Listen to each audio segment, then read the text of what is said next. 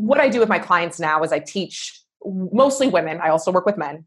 Teach women how to love their jobs or leave them. Hello, everyone, and welcome to episode 13 of No Fat Cats, where we help high-performing creative teams get even better. I'm your host, Wesley Dean. Today, we're going to have a great conversation with Krista Davis about leadership. So when I started the podcast, I really wanted to focus on three core areas. So strategy, execution, and then leadership for creative teams. And this one, I'm happy to get back into dive into leadership with Krista. She helps people either love their jobs or leave them. And in this conversation, we're going to dive into what it's like for leaders to do a lot of their inner work first. So you can only take your team or organization as far as you've taken yourselves, which is a quote that she brings up. And I think it's extremely important for us to be aware of where we're at and to be able to set an example. And we dive into what it's like to create a safe space for people to make mistakes and in turn create innovation. Later on in the episode, we also talk about several indicators as to whether or not you should be quitting your job. So the first one is, I feel unmotivated. I'm not used to feeling like this. Or second, you start rationalizing your current state, such as I'm trying to make it work. And third, you feel stuck in a box of habitual thinking and have a hard time getting out.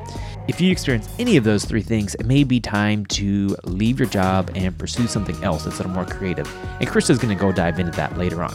We also look at what it's like to create a safe space for failure and creating an atmosphere that enables people to feel like they can speak up and know that ideas aren't going to get squashed, and how we as leaders can do that by setting the example. Without further ado, here's my conversation with Krista Davis.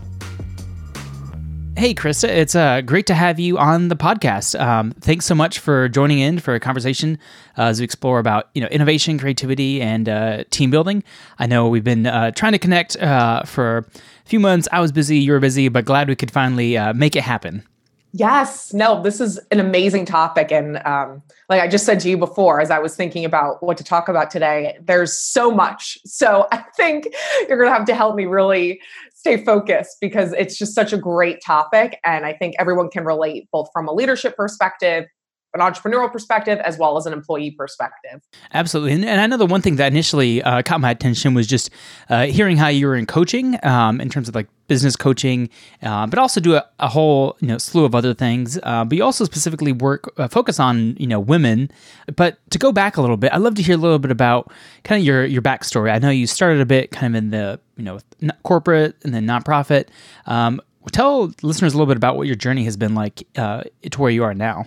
Yes. So it's been a journey. As you know, like I look back and it's amazing how all the dots have connected to leading to what I'm doing now. I never expected to be becoming a coach. That's not something that was typically talked about at career fair. So I first moved to DC. I went to George Washington University. I thought I was going to go straight through college, go to law school, become an attorney. And clearly that didn't happen. And it was really during college when the first seed for coaching was planted. So I was the textbook overachiever, perfectionist, people pleaser. Like everything looked great on the outside, but I really didn't have it together on the inside. And really coming to college, I really went through a very difficult transition. And it was the first time that I realized I'm actually not the only one. Like most people don't have it together either. And that was the first time I really started doing the inner work. I had a counselor and I really started exploring things and getting to know myself. And that really planted the first seed for me in terms of I wonder if I could do this for a career, and just seeing how many other people were going through a lot of the similar challenges. So the seed was planted. I didn't act on it. And I found myself just falling into nonprofit work. My undergrad was in international affairs. I knew I wanted to make an impact. So I started working in organizations that focused on global affairs, global development, and I was working in fundraising and marketing. So fun. It was good. I enjoyed it for the time being. But what ended up happening, and again, like I said, there's a lot of dots on this story. I got randomly connected with a mentor in a mentor matching program who was a coach. And I just think sometimes the stars align and it's meant to be.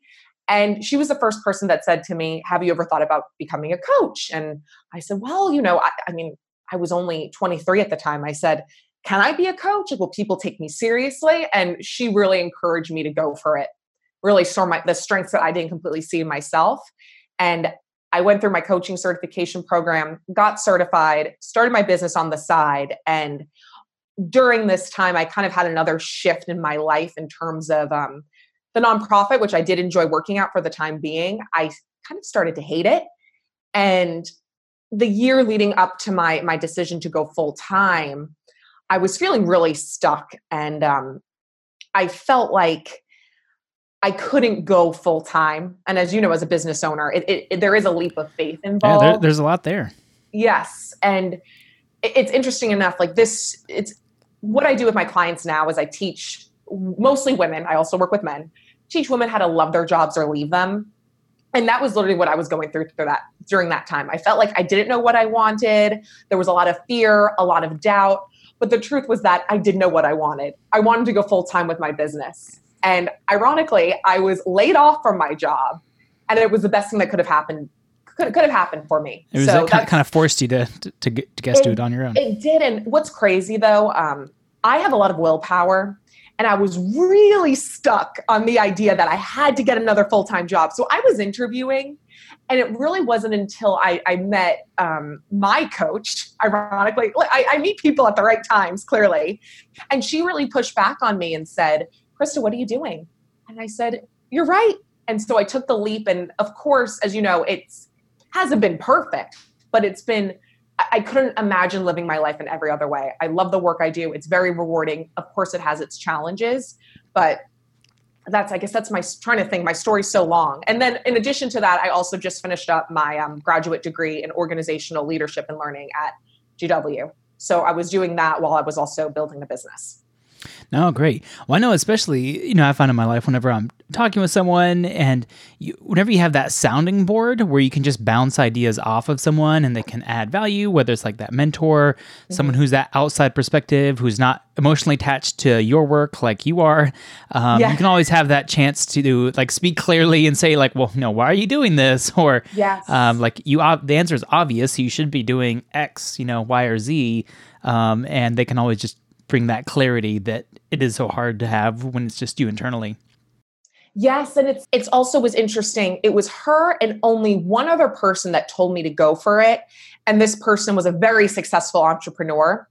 Everyone else I was asking for advice, because when you're in that situation, you ask everyone else but yourself. And everyone else was telling me answers based on their own limitations. And like, oh, maybe you should work a little bit longer. And that's something we'll talk about today, because I see that, sometimes we can't get out of our own limitations. And also from my perspective, sometimes you have to be aware of the stuff that people are projecting onto you when you're getting feedback and advice from them. So I'm really curious too, then, as you've been going on and into the coaching space, what are some of the mistakes you've seen, especially, audience here with kind of in that creative space and a lot of innovation. What are some of the mistakes that you see or you have seen when the people are making out there when it comes to, trying to be innovative, trying to be creative? What are tips that you might have for people in that space?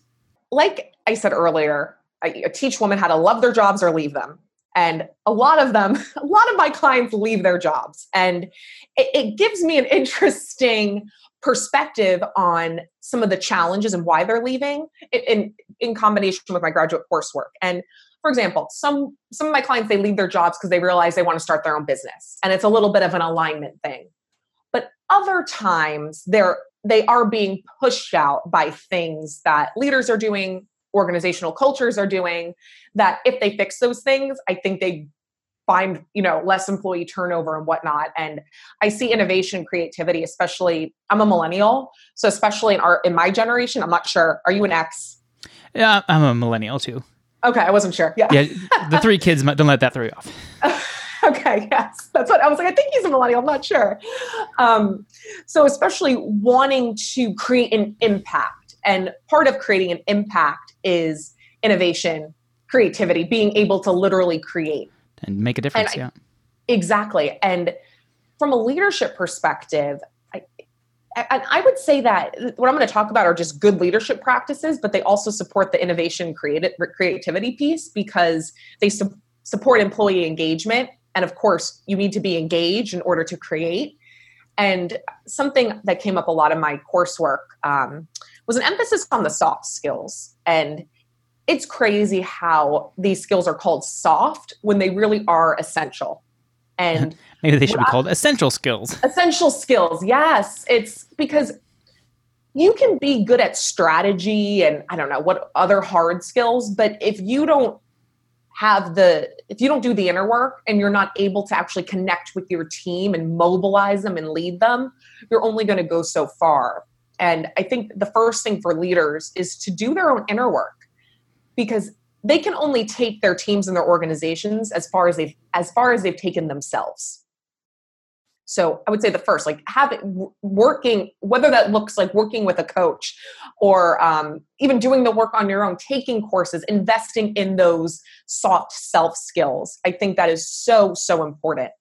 And part of that, like I said earlier, is that connection piece. And part of learning and creating is you have to feel, and you know this as someone, you own your own business. Like if you're feeling super stressed and a lot of pressure is on you, I'm going to guess you're not going to be very creative. Right? Yeah, no, you're too focused on everything else, and don't have the time to be creative. No, absolutely not. So in a few ways. So I see this coming up in a few ways in terms of challenges. So first is the overworking. I mean, if you're overworking, you're not going to be able to get into that flow and that space to be creative. But from more of like an internal perspective, feeling like you're in a safe space to fail, to make mistakes, because part of the innovation process is you're going to fail. Could be fail, yeah. Yes, you have to learn. You have to feel like your ideas aren't going to be shamed or they're not going to be torn apart. So that is something else I've seen in organizations, and leaders really need to be that example and lead with being vulnerable, making it a safe space to make mistakes. And we live in a society that I think can, we're talking more about the benefits of failure, but I think we know it intellectually now that failure is good, but it's still really hard for people to embrace failure. And I know you see this in your work probably as well. Yeah, I mean, no one wants to, pay people to fail, but it's ultimately, some of those bad ideas or that brainstorming process or that, hey, let's try it. And yeah, it's a flop to finally get to that, hey, this is a win. And I love what you said about the right failures. Yeah, I'm not saying just like be completely like brash and just don't be intentional at all. But like you said, like strategic failure, strategic risks. So that way, and having those conversations set up for ongoing reflection and ongoing learning. So that way people can learn from their mistakes and become better and benefit the organization as a result. And I think that comes from leadership, and which creates the organizational culture. Yeah, so I'm really curious there too, especially as we're looking at, obviously in your case, looking at, let's say, millennial, women. What do you feel like are some ways that leaders can? Because everyone's going to make mistakes. What do you feel like are good ways of addressing failure and using it to create an atmosphere of creativity and innovation? Yeah, addressing failure. So, what are you have any tips on what are good ways to address it, yet not have it come across as, hey, you did this wrong and this wrong and this wrong. But how do you help people learn? I think it's first having that initial conversation. Like, I don't think that the right time to bring it up is like, oh, a failure happened. Like, this should be something that's talked about from the beginning, and this should be ingrained in the culture and in the way of doing things. It shouldn't just be something that comes up sometimes. So I think creating systems and processes in your organization to create a quote unquote, a learning culture. So having these meetings, and we all know we've been in those meetings where you're like, what am I doing here for a full hour, right? Where you're just not accomplishing anything. But having those conversations, like when there's projects, talking to your team, understanding what their strengths are, getting to know them, talking to them about getting to know what do you want to create, and talking to them about the process. And I think especially for leaders, also sharing their own stories of failure and being open about those and what they've learned from them. So there has to be like some type of process in place, and it has to be an ongoing conversation, and also having ongoing reflection. So we know what reflection is, but like actually systematizing it, like when you're doing a new project launch, for example, having reflection being built into the process. But again, it doesn't work if people don't feel safe to say what's really on their minds. Because you can have a meeting where it's like, okay, like, let's reflect, let's look at how we can learn from this. But if people are scared to speak up or they don't feel comfortable owning things, it's not going to go anywhere. So that's why when I say like really in creating a culture of it, and to create a learning culture, it comes from, I would say, both the leaders, but also like the organizational systems and processes, right? You have to have those, like the actual systems in place, but then there also has to be, I guess, the less tangible aspect in terms of leaders practicing what they preach and demonstrating what a safe and quote unquote like human workplace looks like. Am I answering the question? Yeah, that makes sense. So it has to kind of come from leadership to begin with, in terms of setting things and making sure that everyone kind of understands that, hey, this is safe, and also like modeling it too. Yeah. Because I think at times I have heard of leaders where it's like, someone messes up and they chew them out in front of everyone, and then it's like, all right, well, you just showed everyone that it's not okay to make mistakes, because they're gonna get in trouble for it in front of everyone and guess what? Like, innovation is going to go down, because in order to innovate, you're going to have some sort of high risk tolerance. Exactly. But if you can't actually do that, like say, okay, well, I see why you did this. Good job. Let's make sure next time we improve on this. It's like, all right, well, if you just make someone feel bad, like what's the point of that? Exactly. And I would say even go beyond that. So I love your describing, that's super obvious. But what I've learned is that it's even subtle things.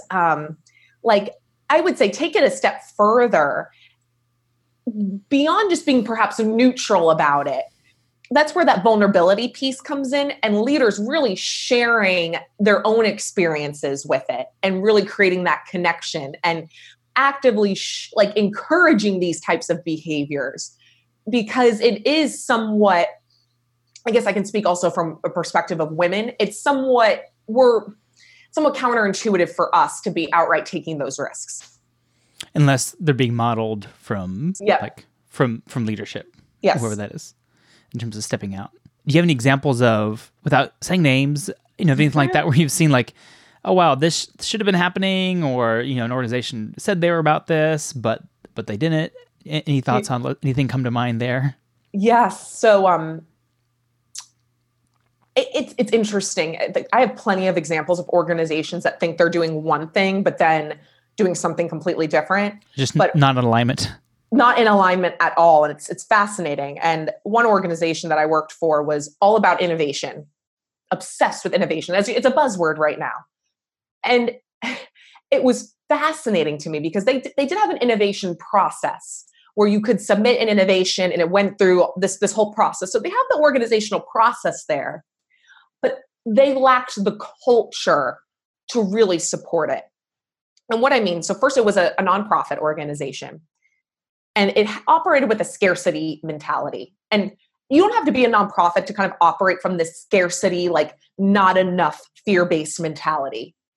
And I'm highly recommend Brene Brown, Daring Greatly. She talks a lot about this in her book, which I love. All of her books are fantastic, but our culture, we tend to reside in this, there's not enough to go around, or feeling like we're not enough. And then especially in the nonprofit sector, like not enough funding.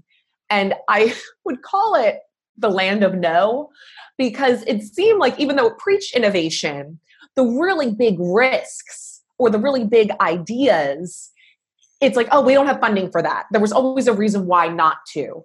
HR was really strung up in their processes, very much kind of operating in the box. And what frustrated me as an employee there is talking all the time about the value of going outside of the box. And yes, we had an innovation program, but in my opinion, I did I try to submit an idea through the program, but it felt like it stifled my creativity. That's probably why I work for myself, that I just went ahead and did it anyways. It was an employee engagement program. I figured out my own ways to do it because I didn't want to deal with like a whole process, which to me kind of stifled the innovation. That's just my own 2 cents. In addition, leadership was very comfortable in their ways. And I thought many of the leaders should have been eliminated. They had been there for years, and they possessed the technical expertise, but not necessarily the leadership expertise. You know what I'm talking about. I think anyone listening knows what I'm talking about. And it was holding the organization back because they were too comfortable in a way. And people who are too comfortable are not going to be willing to take that jump forward. And to what extent do you think they started off innovating and started off going, but then they kind of got into this place of comfort that led to kind of stagnation and so sort of like you build up, work hard, reach a spot where you're comfortable, and then you kind of keep talking about your core founding, values, whether that was innovation, but they're not acting on it because they're not continually getting better.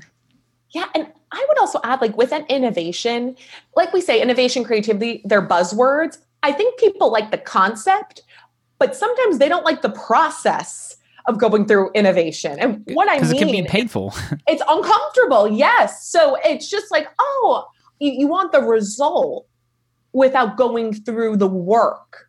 And that's where I think there can be a block with organizations, in that they have to be truly innovative, they have to literally like transform the way they're looking at things, the way they're doing things, which is very uncomfortable. And that can mean, people being laid off or that aren't relevant anymore. And that's never fun to go through, eliminate people that maybe served a purpose 10 years ago, but, aren't now, for example. It's funny you said that. One of my projects for graduate school was doing a consulting engagement with a company. And part of our recommendations were, it seems like there's certain leaders here that are holding you back. And if you really want to achieve these things, you're going to have to put the right leaders in place. And those are uncomfortable decisions. And you need the right type of CEO or leader in place who is willing to make those uncomfortable choices. Absolutely. And so to what extent do you find that, it's that process, it's getting the right people, making hard decisions that leads to change? And how often do you find that, like, what are ways for forcing change, without necessarily firing people that you recommend? Do you have any routines? Do you have any things that you recommend going through? So for example, like, to give you an idea on my end, like, I've been doing a lot of work. I went through the process of, having some employees, and then I'm kind of like, I want to go back and kind of focus on, like the work that I want to do. What does it look like to like reduce my overhead, still like stay involved with people, but not, but only be able to pull on them for projects when I'm like, oh, they're a really good fit for this.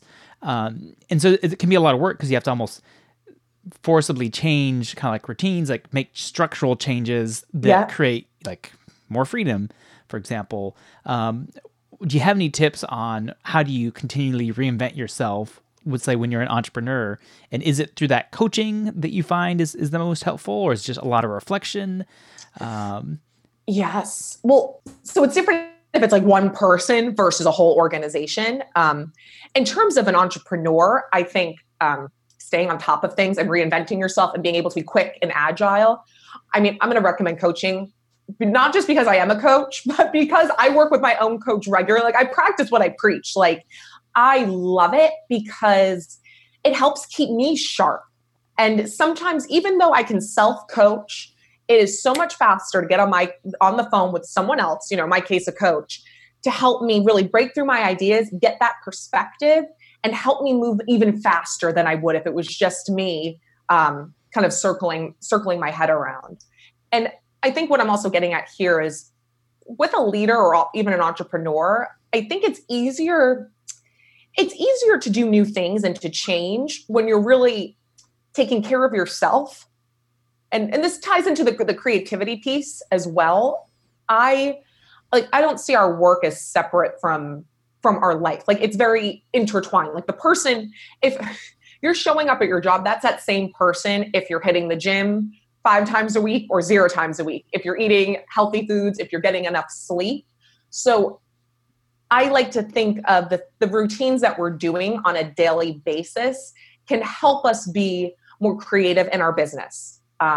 If we're burnt out, it's going to be that much harder to muster the energy to think through the changes that are going to be right for us. And also to muster up the energy, because you're right, like going through change, it takes a lot out of us, and to think through the process, but also execute.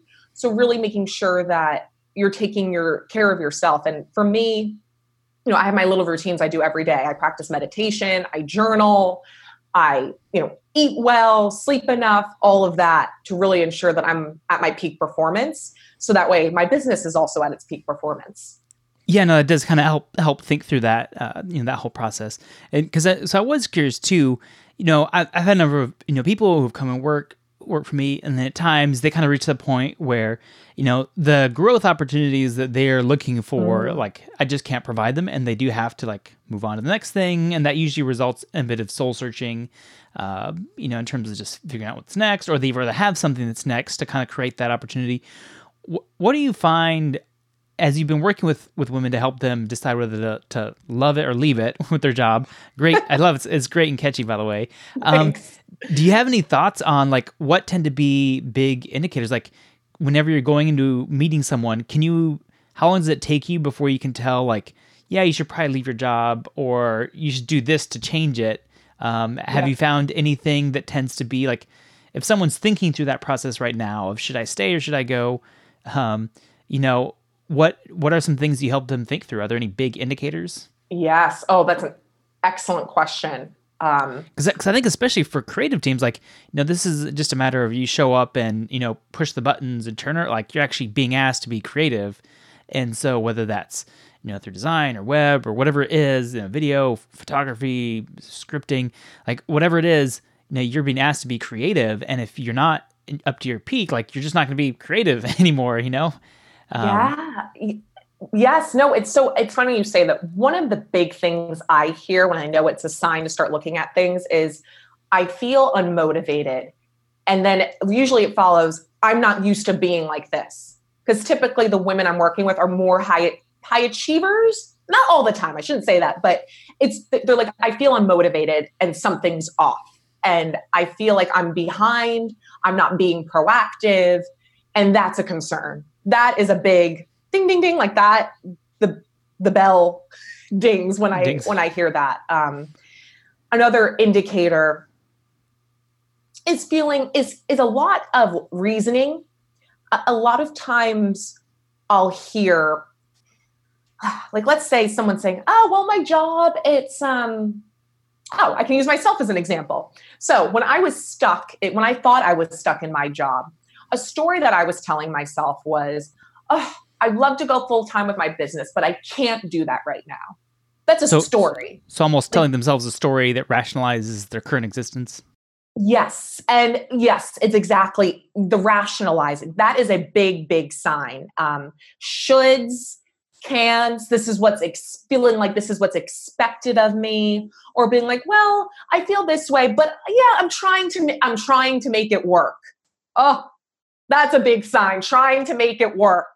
So a lot of times whenever I hear those, and a big part of my work is going through those perceptions, because a lot of times we're just stuck in a box of habitual thinking patterns, and we just have to step outside of that box, and then we can start making the right choices, taking the right actions, and then changing our situation. Okay. And so in most of those cases, when people are saying those things, kind of like those three big indicators, often do you find, is it really just time for them to move on to kind of the next season, next chapter of their life? Because I do think, our lives definitely have, times like very concrete seasons and chapters. And at times when you're out of season, the best thing you can do for yourself is close that chapter and move to the next.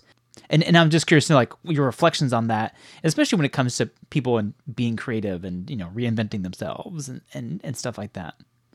That's interesting. Yeah, bring it back to the creative team aspect there. So I will say, I know I just gave some indicators. There's even more. Those are just some of the common ones. I think you're spot on. Sometimes it's time for something new, and sometimes we change, right? Like I shared with you my career journey.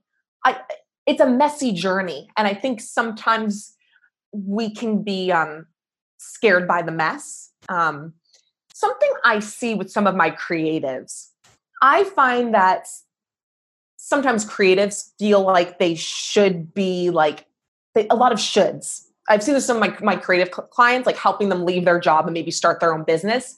They feel like having a corporate job, wearing the blazer, whatever it is, it's what's expected of them. And then maybe these are the women that I attract, and then helping them really embrace, like, maybe they are meant to start their own business. They're meant to engage their more creative talents, and helping them see that. That is something that comes up. And I don't know if you see it from your perspective, because you might be working with people who are already like happily considered a creative, but do you know what, I don't know if you can relate to that at all in your experience. In most cases, the people I'm working with, or if I hire someone, are usually in the space, okay, like already. But if anything, it'd just be the people that we kind of interact with on the client side. Times we've met people on the client side who are working in more of a traditional company that then, hire us to produce something, but then eventually they, go their own way and start their own thing, or they're just ready for a change. So I definitely have met people in that space as well. But also too, even like, I have friends who have been, whether it's, designers or creative directors, who at times, they felt like they needed to move. And that's why, to kind of be in a new setting, take on new challenges. And how much do you find is that the new challenges that people need to be continually innovating, or else they eventually, get bored, or they have to have a reason why they're doing what they're doing. Yes. That's spot on. Like, you need to be, what you're doing needs to be in alignment. And I love what you said, like knowing why you're doing what you're doing. And especially if you are someone who is a creative, like you find a lot of meaning through your work. And I would say, like, a work is almost like an extension of you. There's that self-expression component there. So I think that's 100%. I've seen that. Like, you always want to be growing, and it depends on the person as well. And in your situation as a small business owner, it's more difficult, I would say, to give your employees certain growth opportunities, because you don't have a big, huge company where there's all these things going on. Like, you have certain functions that need to be filled. So, I mean, in a way, like, I would say that's part of life. Well, I think too, there's also been a big shift between, viewing work as, let's say go back 50 years, where it was like, hey, you worked to like put food on the table, and that was what you did because, you wanted to pay your mortgage, you wanted to put food on the table, and people would often clock in, work at the same place for 40 years, maybe move up a little bit. But as things have become much more like specialized in services, we're now in a very different environment where, just thinking of it, websites didn't exist like, 20 years. I mean, 20 years ago they did, but as they do now, like, there's this whole field of creative services that just didn't exist, X number of years ago. Oh, definitely. With technology. You're absolutely right. And I don't think, in some ways, like what you're saying, like, I don't think workplace cultures have completely caught up with the switch in culture. Like, I would say some cultures are still kind of operating from that punch the clock, put the thing on the conveyor belt, like, kind of factory work. And it's interesting kind of what you're saying. I would say creatives, if you're creative in your work, that's on a completely opposite end of that spectrum, because you're not, just to use the factory example, like, to do whatever you're doing there, that doesn't really take creativity. Yeah, no, not really. And so I know at one point, in a preliminary phone call, you'd kind of mentioned that, the whole like 9 to 5 thing, didn't really, buy it necessarily. Yeah. To what extent do you find is, and how do you set rhythms for yourself? And I'm curious to know, like, what are some of your routines and rhythms? Because that's one of the things I've found is trying to get better at is, creativity does happen when you can kind of add routines that let you not have to think about the rest of the stuff, and it creates brain power to focus on like what's really important. So I'm just curious, you personally, like, what do you find are some of those routines? How do you recharge? How do you stay focused and keep at the top of your game? Yes, excellent question. And I've had to unlearn so much bad corporate programming. Don't get me, that's a whole other podcast on why I think the 9 to 5 is outdated and ridiculous. I really do because, and here, I'll start off by saying that I don't think, and if you ask people, and like, so have you worked a corporate job before or have you always worked for yourself? Yeah, I've never worked a corporate job before. So. Oh, you never have? Good. You were just like, nope, not doing that. Yeah, no. So, I mean, I've worked, for corporations, but never as a corporate employee. So, and I should say, if people are listening, I'm not like anti, like, if you work for corporate, that's fine. You love it. That's great. I just think that the way corporates are setting up people to work, like, I mean, now I shouldn't even call it the 9 to 5. It's like the 8 to 6 because people are working so much. But now that I work for myself, I don't sit at a desk from 9 to 5 plus and work. Like that hinders my creativity. And I remember sitting at my desk back in my old job and being like, what a waste of my time right now. Like what I could really use is a nap, a little exercise, and then get back to work. So to talk about how this now transformed into my, my new job, a big thing that I've had to unlearn, and I'm still working on unlearning, is deriving my worth from how much I'm working. And I think that is something dangerous that we have kind of in our culture is like, oh, you stayed at the office until 6 or 7:30 or late or whatever it was. And like, woof, I'm really more valuable because I took longer to do everything. Exactly. And it's, I'm so against this, like consciously, but there is that little bit of that subconscious programming that I have to be so aware of, because when I overwork, we all know what happens. I get burnt out. And this is something, I'll be so honest, like I'm still learning. I have to really be mindful of it. And just to give you an example of how this shows up, like last night, I could have done more work, but I was like, no, relax for the rest of the night, get to bed early so you're refreshed tomorrow.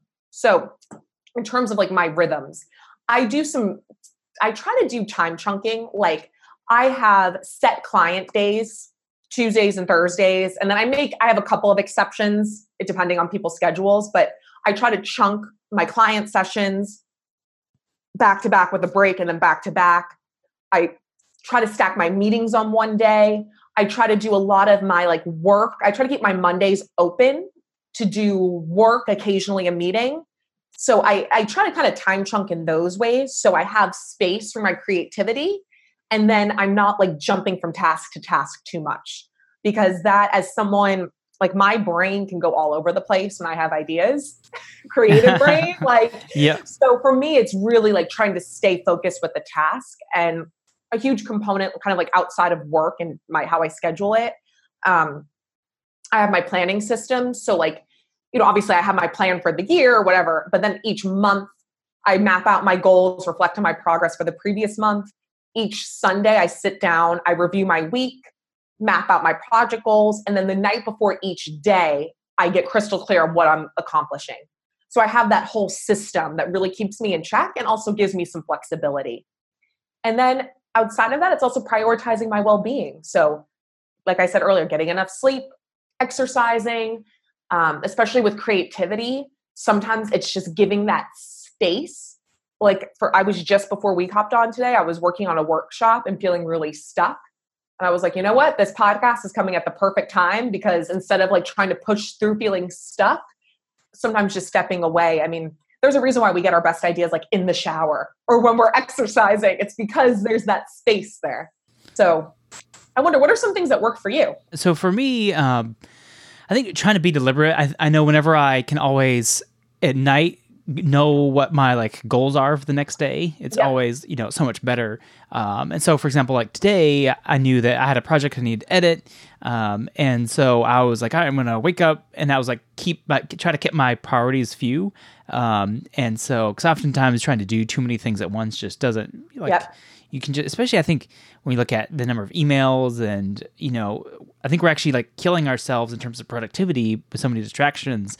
So I like went in, I like biked in about 30 minutes to the co-working space, and I was like, I need to edit like these 4 videos. And so I just set my phone on do not disturb. I like forced myself not to look at my email, because I know that as soon as I did, I would like get distracted or get derailed, or as soon as I start responding to people respond back and you feel like you have to respond. So I just shut that off. I was like, I have to get this done here, pounded it out. And then I opened my emails like, oh wow, there's all these emails. But I just, there were 3 or 4 that were actually needed a response, and I could quickly, knock them out then, as opposed to letting it drag back and forth, or distract me midway conversation through that whole time. And I know, especially one of the things I heard recently was like, people often think, oh, well, what if there's an emergency? It's like, well, if there's a real emergency, you should be they should be dialing 911. Like, no, you're not. What are you going to do in the case of a real emergency? No, I absolutely. And you're right, disconnecting. Like, I love technology. It's great. But just to share a quick example, my father's an attorney, and I've seen like over the years how things have changed with the smartphone. Like when I was a little girl, he had his beeper, but now people call him constantly. And I've learned, like, I feel like you have to set those boundaries in your business. Dad, if you're listening, that's a little note for you. But, because if not, it's constant with the smartphone and with emails and everything.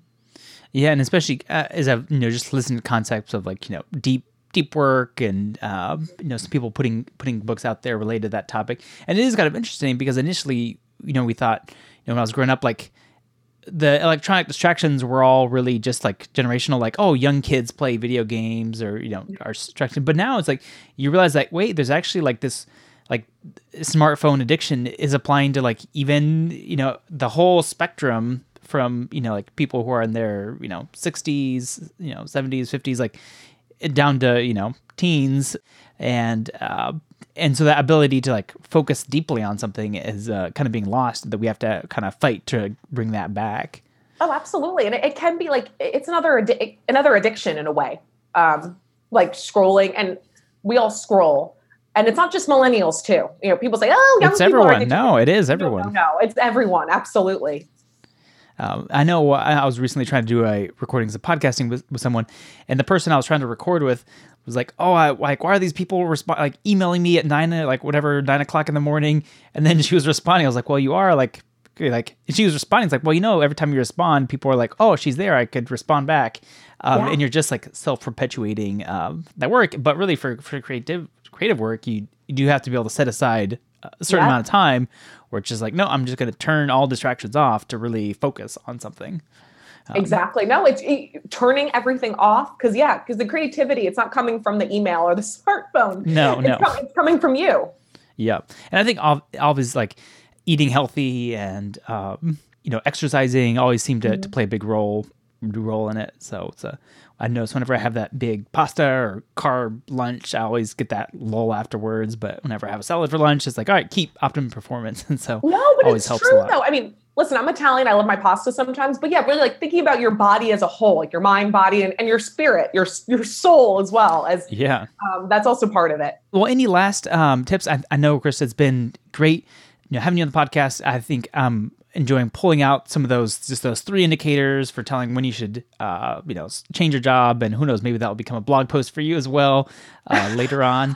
But I really enjoyed the conversation, just thinking through how we be deliberate about creating safe spaces for failure, which in turn leads to creativity, and how leaders need to set the bar by starting to be open, and that will in turn help other people feel, open, that they can be open about their ideas and know that they're not going to be, laughed at or ridiculed when they do go out and bring a new idea to the table.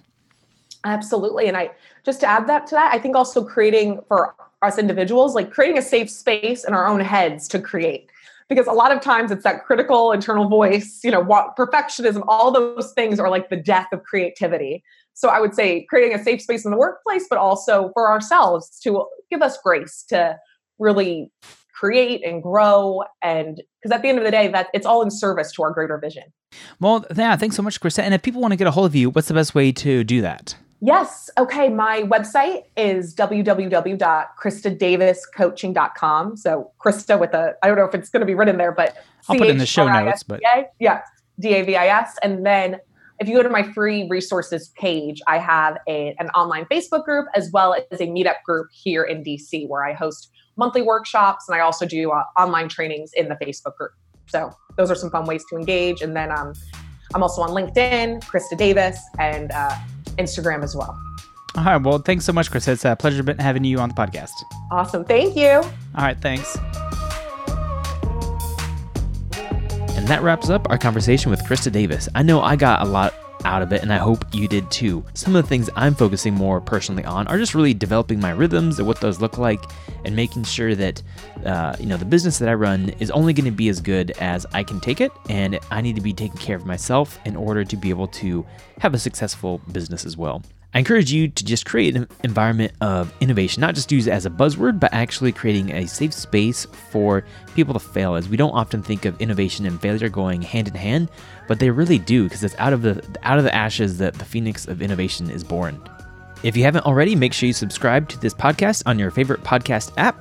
If someone comes to mind who you think would enjoy this episode, please feel free to share it with them. Also, if you like the podcast, please leave us a review, as that is one of the best ways for people to be able to find us, as it really boosts our ratings on the stores. So thanks for listening, and until next time, have a great one.